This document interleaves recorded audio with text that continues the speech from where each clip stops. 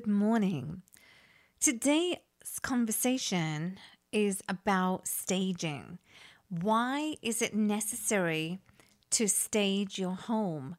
What's the benefits that you are doing for staging? So some of the frequently asked questions is what I'm going to share with you. So first of all, the goal of staging is to make a home appealing to the highest number of potential buyers, thereby selling a property more swiftly and for more money. I mean, that is the end goal, is to make a home appealing so that you have multiple buyers that will buy a home.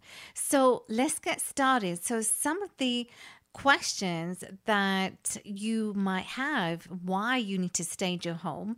Well, home staging can make the difference between selling your home and selling for more money. Common rooms that are staged are the living rooms, kitchen, the master bedroom, and the dining room. How common is a home staging? Well, in the US, 38% of homes are staged before selling. Should I be at home whilst stagers work?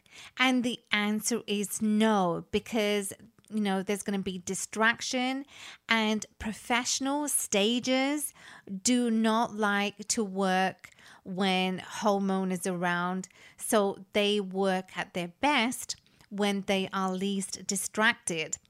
How will I feel after it's done? Well, most of the sellers, after seeing their home staged, wished that they had lived this way. So it's not very unusual. But, I remember I bought my second investment property, and, when it came to put my property on the market, I had professionals came to stage my home.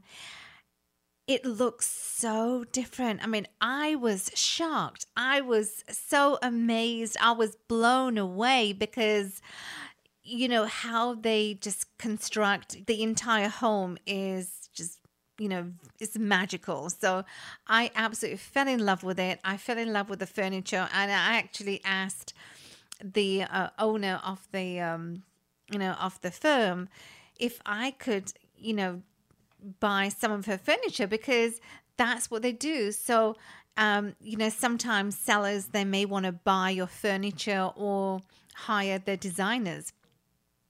How much does a home staging cost in Toronto? Well, it could cost anywhere between a few $100s if you do it yourself.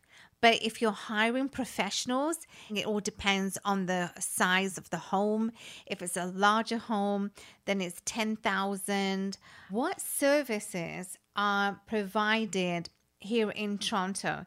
So for realtors, this could include professional stagers as part of their services. Sometimes realtors may also pay towards the consultation of the staging. How long does it take to stage a house? Well, it all depends on the level of staging and the size of the home. Usually it takes between 5 to 10 hours, and that is not including the time spent on decluttering, cleansing, and planning. Or on the large or vacant homes, it can take 2 to 3 days to stage completely. Who pays for the staging when selling a house? Well, in most cases, the seller pays, though sometimes this can also depend on consultations are also paid by the realtor. Some agents also provide free complimentary professional staging as part of their service. So these are some of the frequently asked questions when it comes to staging your home, why you need to stage your home, why is it important to stage your home. So stay tuned for more audio that's going to be sent out very shortly.